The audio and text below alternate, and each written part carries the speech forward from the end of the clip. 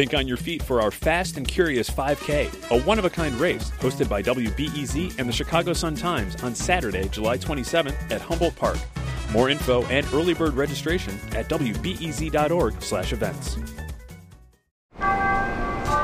It's Curious City, where we take your questions about Chicago and the region and investigate, report, explore. From WBEZ. Maureen Worcester grew up in the suburbs, and this left her open to some teasing for the way she pronounced certain Chicago street names by her parents, who were raised in the city. I remember them laughing at me for saying Paulina and Throop instead of Paulina and Troop. So I guess I've always wondered why we pronounce those that way. I'm Monica Eng, reporter for Curious City, and we get a lot of questions on how to pronounce certain Chicago street names. In fact, we recently answered one on how the CTA decides how to pronounce them. Like Maureen's parents, they also go with Paulina and Troop, even though they look like they could be Paulina and Throop. I recently asked the Chicago Sun-Times' Tom McNamee. He co-wrote a book on Chicago street names. It's a way of saying where we're from. So if I'm sitting in a bar at 111th Street, where I used to be a bartender, and someone says Troop, it's his way or her way of saying that they're from the neighborhood. And if that same person is downtown in the office building with a bunch of people from the north side, and that word comes up, they probably say Throop. So that explains why folks would pronounce it differently. But it doesn't explain the origin of this pronunciation. So I turned to linguist David Durian. He studies the Chicago accent, and he thinks it's linked to the Irish, Polish, and Czech immigrants who settled, among other places, around Throop and 33rd.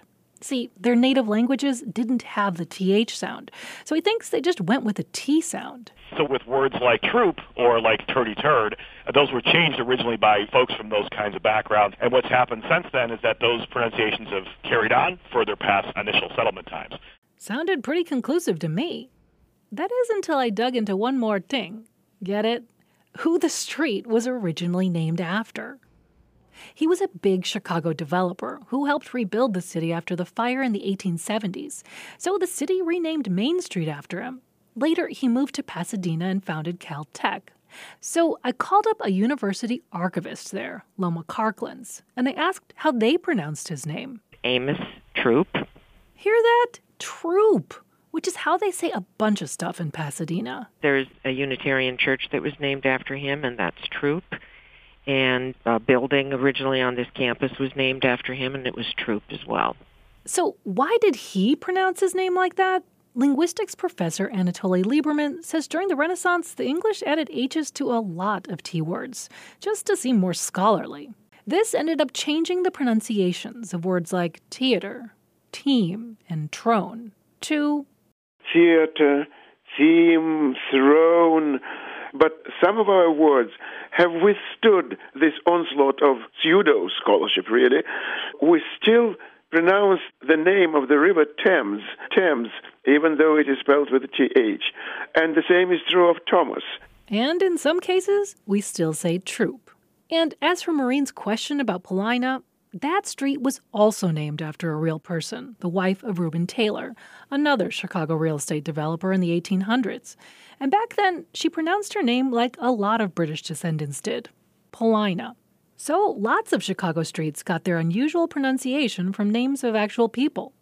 And by the way, Paulina's husband, Reuben, he named a bigger street nearby after himself, Reuben. But later, it was changed to Ashland. Paulina, though, she got to stick around. Curious City is supported by the Conant Family Foundation. I'm Monica Eng.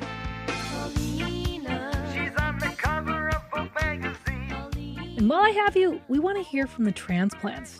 Did you move to Chicago or the region for a job or with your family or for some other reason? If so, we want to know what you love about Chicago that you weren't expecting. Sure, most people know we have signature pizza, famous buildings, big parks, but what part of our city surprised you that you now love? A particular neighborhood walk or a place you'd like to explore? And yes, we know it's a friendly city, but maybe there's a tradition, a spirit, an element of the culture that you just fell in love with. To share what you love about Chicago, you can message us on Facebook or Twitter, or you can leave us a voicemail at 888-789-7752. Or if you want, you can record a voice memo on your phone and email that to us at curiouscity@wbez.org. The hotline again is 888-789-7752. And our email, curiouscity@wbez.org.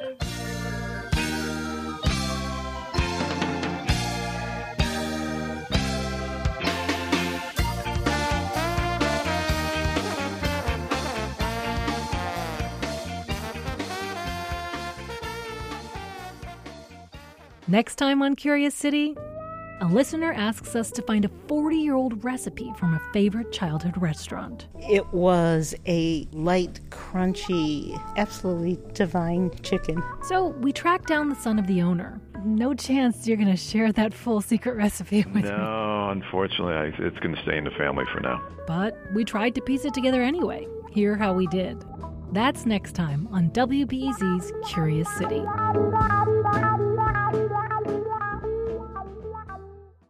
Thanks for listening to the news live on WBEZ and NPR. The WBEZ stream sounds great in the kitchen on your smart speaker and anywhere on the WBEZ app. Listen every day. Hi, it's Terry Gross, the host of Fresh Air. We bring you in-depth, long-form interviews with actors, directors, musicians, authors, journalists, and more. Listen to our Peabody Award-winning Fresh Air podcast from WHYY and NPR.